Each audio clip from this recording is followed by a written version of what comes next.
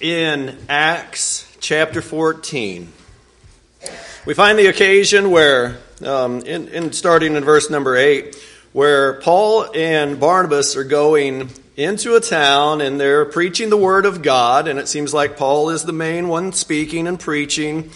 And he ends up seeing somebody. I don't know how long he's been talking about Jesus, but he sees somebody who is, as it indicates in verse number 9, this guy had faith to be made well, but he was a lame man. He had no strength, no power in his legs. He had never walked, it says. And so Paul, in the name of Jesus Christ, heals him. And he gets up, and verse number 10, he said with a loud voice, "Stand upright on your feet." And he leaped and began to walk. And then you get these crowds that are around.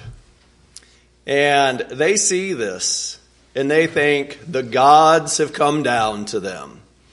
And depending upon the translation that you have, they think these are Roman gods or Greek gods. The Zeus and Hermes, I think, is what my translation says. So these people are like, the gods are with us, and they go get their priest, and all of a sudden, Paul and Barnabas are about to have sacrifices made to them. So instead of being the sacrifice, which would be a very horrible thing, at least they're being sacrificed too, but they certainly don't appreciate that because they know the one true God. So they heal the man, and now they're caught in this circumstance where, the healing didn't work to point them to the one true God, and these people are confused, so they're going to try and set the record straight and point them to the true God. They have a good opportunity here. And in the midst of Paul's sermon where he's preaching and where he's really pleading to these people, don't do this, don't sacrifice to us, we're just men, he gives what I see as 4 reasons for everyone to thank God. So today, as we are here at Garrett Street Church of Christ doing our Thanksgiving Sunday, and we're going to celebrate with a big feast in the back in a little while, we come to this passage of Scripture, and we're going to look and see 4 reasons. 4 reasons that everyone should praise God, thank God. Everyone should be filled with thanksgiving. So the first instance comes in verse number 15. So this is where they're about to sacrifice to him. Paul's trying to get him to stop. He says this, and saying, "Men, why are you doing these things? We are also men of the same nature as you, and preach the gospel, the good news to you, that you should turn from these vain things to a living God, who made the heaven and the earth and the sea and all that is in them." Here is a reason for thanksgiving. So, reason number 1, that everyone should give thanks. Number 1, give thanks because we can turn from vain things and turn to the living God, who made the heaven and the earth and the sea and all that is in them. We have a chance to turn to the great power, the great one who has created everything. We have this opportunity to know the great and powerful Creator God. That is a wonderful thing to give thanks for. And this reason that I give here, we're going to kind of come back to it towards the end of the sermon, because this is what he's pleading with them to do this, to turn to this God. So the question comes, well, will they turn or will they not? Will they show thanks to God and appreciation to God, realizing who He is and what He has done? Or will they say, thanks, no thanks? What's it going to be? Because today we're talking about giving thanks to God. So the question is going to come to each one of us. Are we truly giving thanks to God? Are we really thankful for everything that God has blessed us with, and for just the blessing that we have in Christ Jesus, the blessing that we have with life itself? So the first thing, 4 reasons, and the first one is give thanks because we have the chance to turn from vanities, empty things, meaningless things, and turn to the living God. That's a wonderful opportunity. And I want to note, as we begin to go into verses 16 and 17, I'm going to read verses 16 and 17, and these verses we're going to get the next 3 reasons to give thanks, just straight from these 2 verses. But I need to make a note about these verses before we even discuss the blessings. Because the verse is telling us who these blessings that he's about to list. He's about to say who all these are to. Now, they're to everyone. Verse 16 says, "In the generations gone by, he," speaking of God, "he permitted all the nations to go their own ways, and yet he did not leave himself without witness, in that he did good and gave you rains from heaven and fruitful seasons, satisfying your hearts with food and gladness."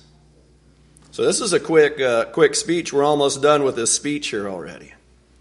His plea to them, don't sacrifice to me, turn to the living and true God. Be thankful to him. So my note, after point number 1, the note says, even when people went their own way, God still blessed them.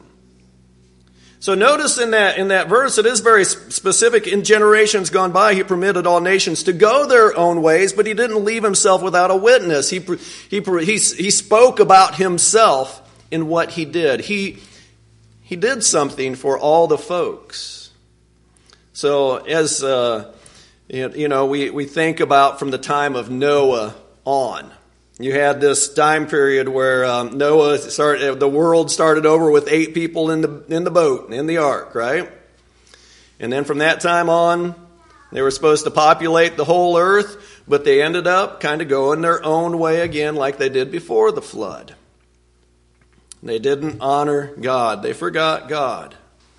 But even those people who turned their backs on God, walked away from God, they went their own way, God was still doing good things for them. God was still blessing even them. And these are the blessings that he enumerates. And so in these verses, the first one that's listed, I list as a blessing number 2, or a reason number 2 to give thanks, is that God does good. God does good. It's true. What he said was true of them in the past. It's true even now. God has not ever stopped doing good. Verse 16 says, "And yet he did not leave himself without a witness, in that he did good." He did good. God's pretty good at doing good. He did good. And I, in my little note there, I put not evil. Not evil. God does good, not evil.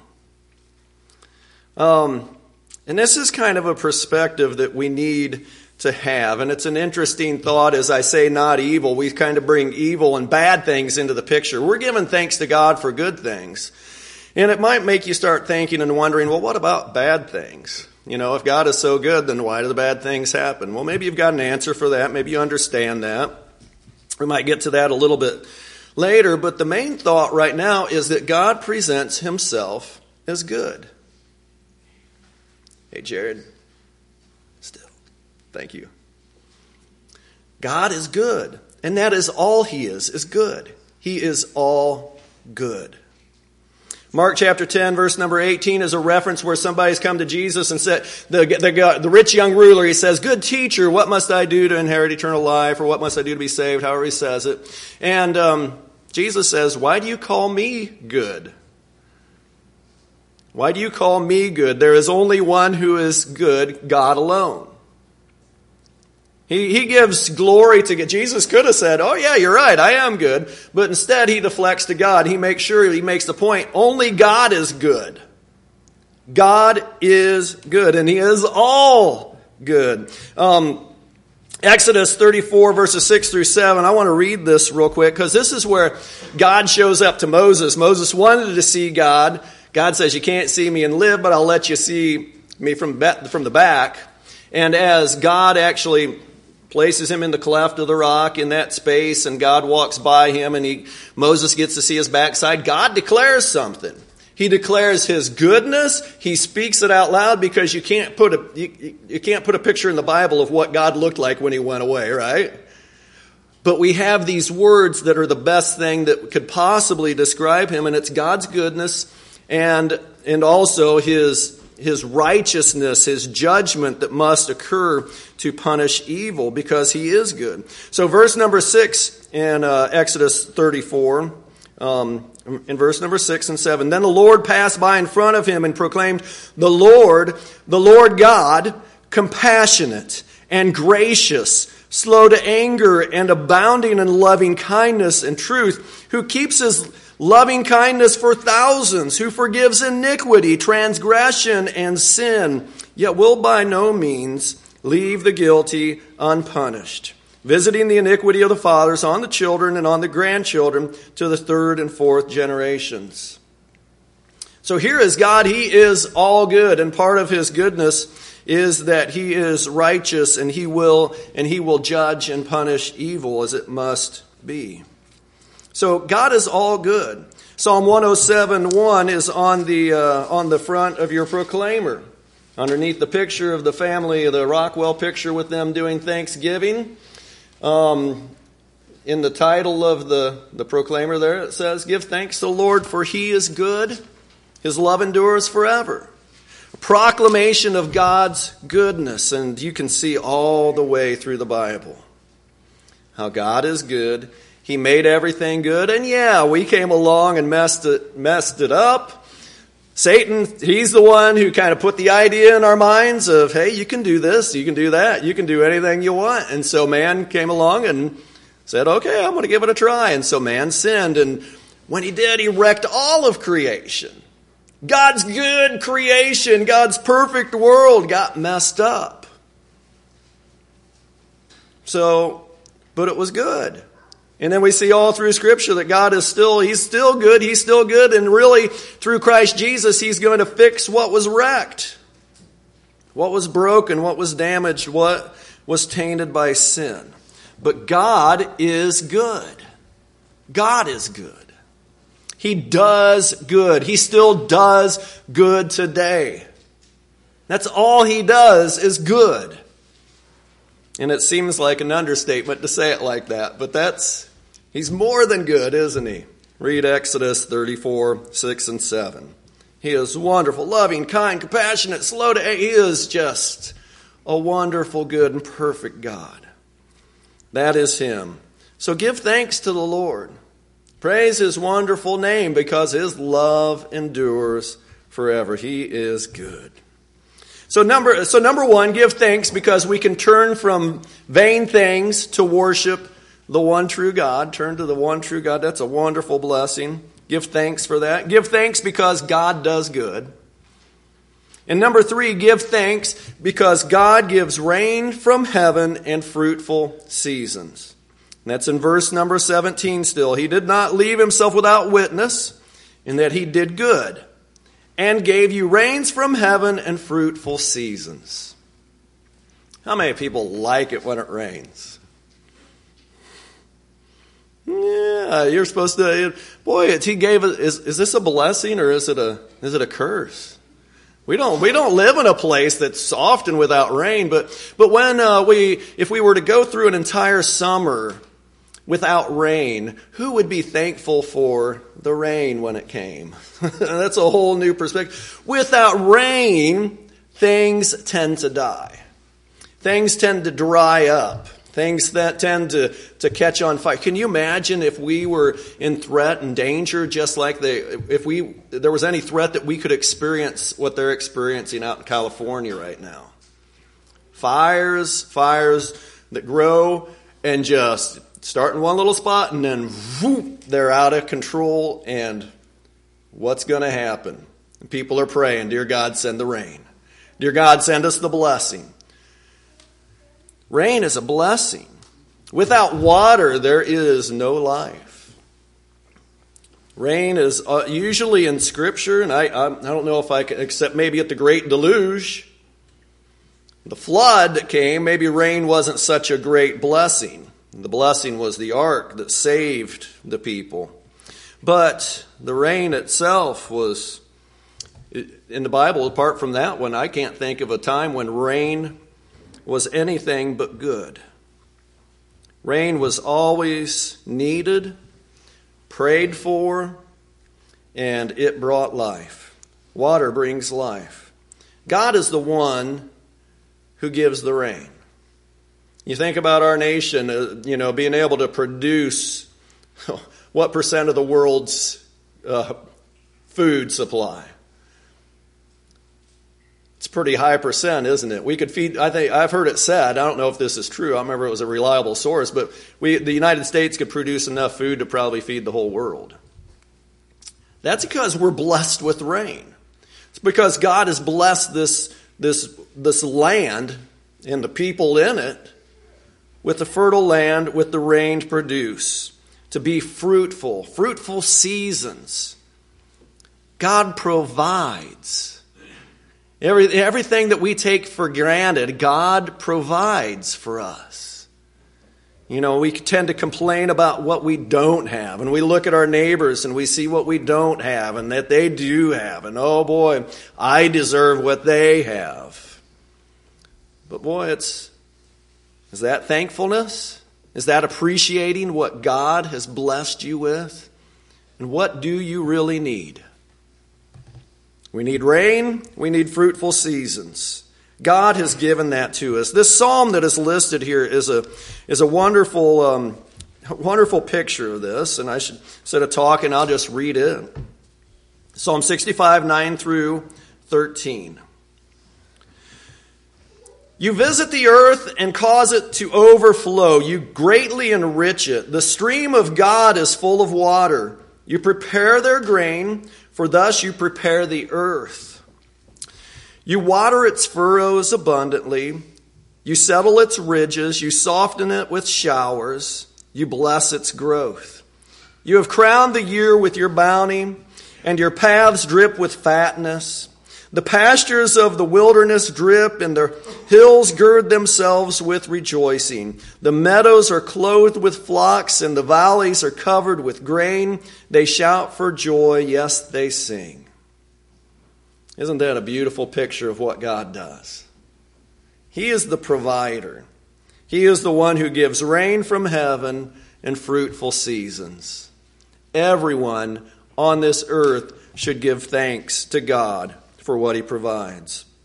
So everyone on this earth should give thanks to God for this opportunity that we can turn from vain things and turn to the living God. We can give thanks for the God who does good. And we give thanks for God who gives rain from heaven and fruitful seasons.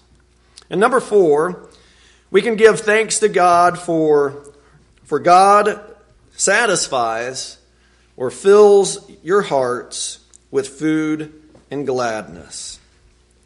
And that is the last thing that is mentioned in verse number 17 of Acts 14.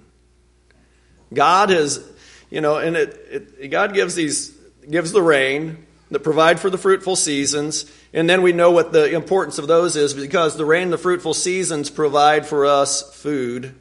And then there's somehow this connection with gladness, food and gladness. And isn't it funny? It says it fills our hearts with food and gladness. And your translation might be a little bit different there, but literally it's kind of translated, He'll fill your heart satisfy your heart with food.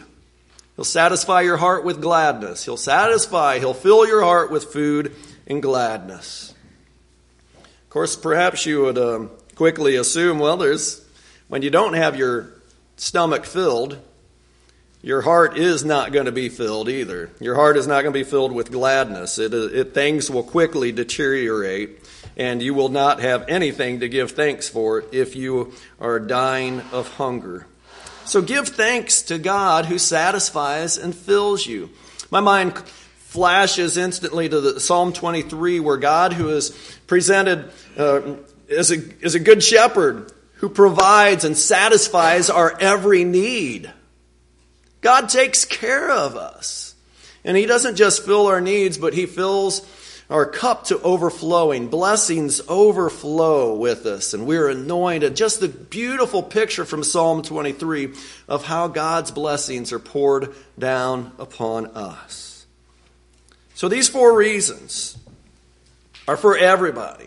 So even the people in faraway places who know not God, or at least they don't know Him like we do through His Word. Even people who live out here amongst us who claim that there is no God, anyone can give thanks to God and should give thanks to God for these 4 reasons. He gives us the opportunity to turn to Him. He blesses us with goodness. He blesses us with rain and fruitful seasons, and He fills our hearts. He satisfies our hearts with food and gladness. And God does want us to be glad, doesn't He? He wants us to be thankful for what we have and rejoice with Him. But then you get to verse 18, and it says, even saying these things with difficulty, they restrained the crowds from offering sacrifices to them. So here's Paul. He's desperately showing these people, hey, it's God who's given you everything you need. It's not us. We're just men. And he's pleading with them, look to God, look to the heavens. You can't see Him, but He's the one who has done it. He's witnessed all through the years that you've known your lives and your ancestors. God is blessed. Turn to the one true God. But it was hard to restrain them.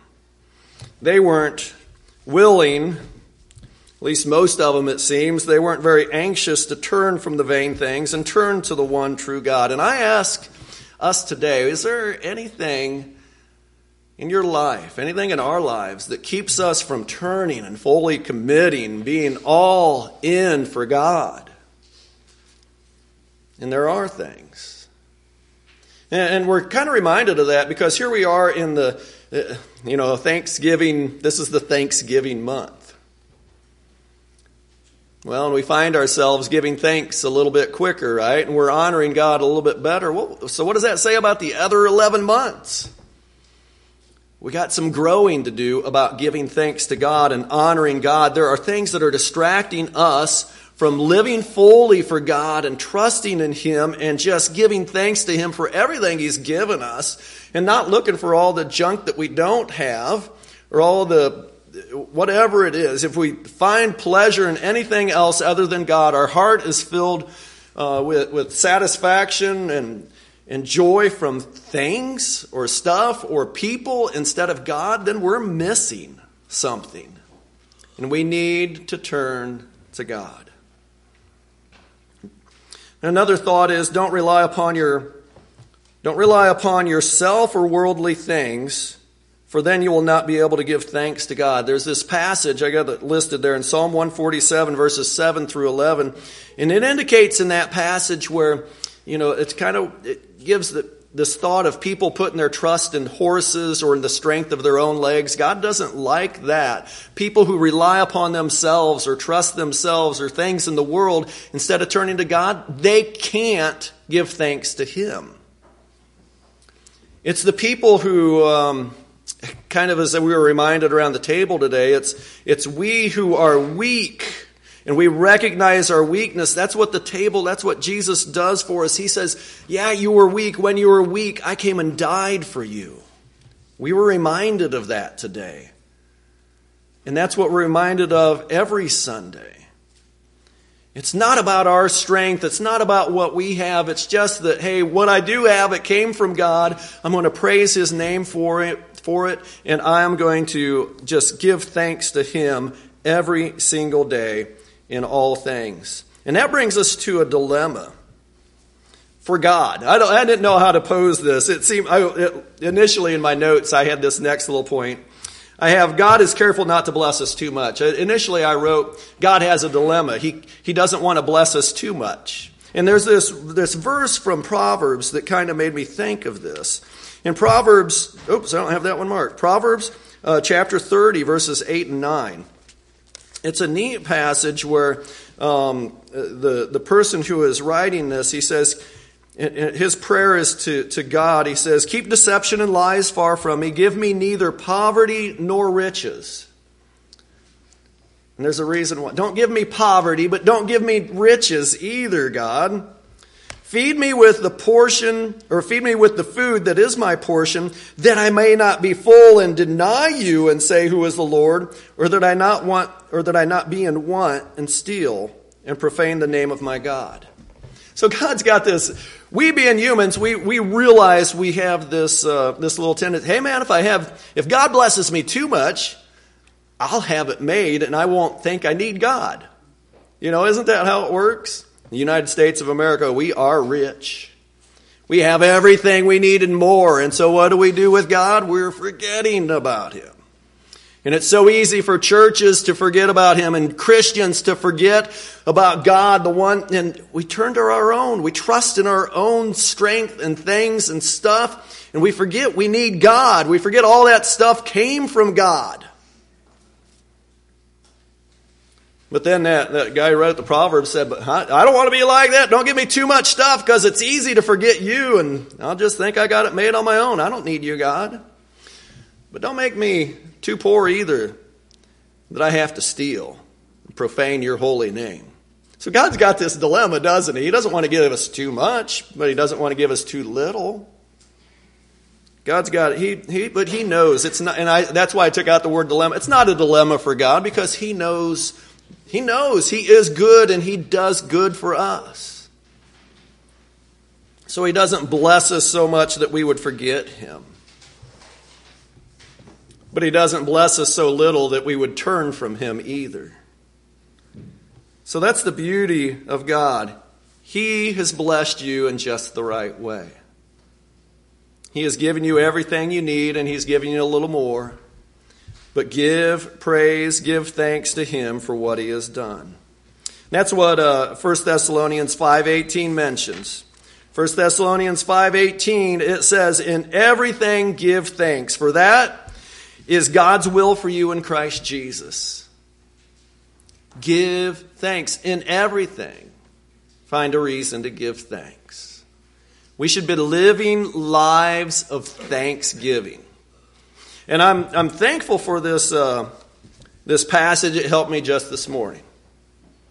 As I was shaving, it occurred to me that I hate shaving. Anybody ever had that thought?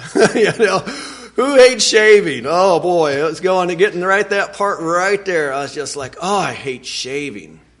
And then Jay doesn't hate shave. Well, yeah, he does because he doesn't do it. But and in that moment, because what on earth are we talking about? We're talking about giving thanks. But in that moment, I was like, I'm not giving thanks. I am not giving thanks. And so I said, and God, I thank you. I have my hands to shave with. It's simple enough, right? And it is, and I'm very thankful that I can shave. I don't necessarily like to shave, but I'm going to be thankful that I can do it. So give thanks in all things, in all circumstances, and that's just a little picture. I think if we can do something, if we can live like that, if I can live like that with something so silly and vain as shaving, so empty and wordless doesn't matter kind of thing, that maybe then when something really difficult comes my way in life, I'll be able to say, oh God, I don't like this, but I'm going to trust on you and thank you for being there for me. Thank you for the blessing that I don't see right now, or thank you for blessing me in this particular way that I know this is going to work out, whatever. Look for the blessing. We've got to give thanks in all things, in everything, in every day, not just on Thanksgiving Sunday, not just on the fourth Thursday in November. Give thanks to God. He's given you all you need. Do you really believe that? And the greatest thing of all that we've come into at the tail end of this sermon is that He's given you the opportunity to turn from vain things, this worthless stuff in this world that really isn't worthless stuff because it came from God. But compared to knowing God, it is vain. The blessings that we have from God, compared to the one they came from, they are worthless and empty. But we have the opportunity to turn to the true living God. And there is no better way, and really it is the only way that you can thank God, is by saying, God, thank you for all good things. Thank you for Jesus, your Son, who died for me. And all I can do is surrender to you because your blessings are so great. And so you give your life to Him and you decide, I don't want to live for the vain things in this vain life anymore. This life is short. Eternity matters because I want to go and be with God. because God is good. And He's proven His love in so many ways. But I know this, He gave His Son to die for me. I'm the one who deserved to die, but Jesus went to the cross for me. So, Christians, the challenge, give thanks in everything, every day, all things. Live a life of thanksgiving. And for those who aren't a Christian, if you're here today and you've never given your life to Christ, then turn from those vain things and turn to the living God. This is really the only true way you can thank Him. If you need any help, any scriptures, any place to know what you need to do, if you want to give your life to Christ, it's spoken of in Scripture, and you're invited to come today. Won't you please come and respond if you need to as we stand and sing.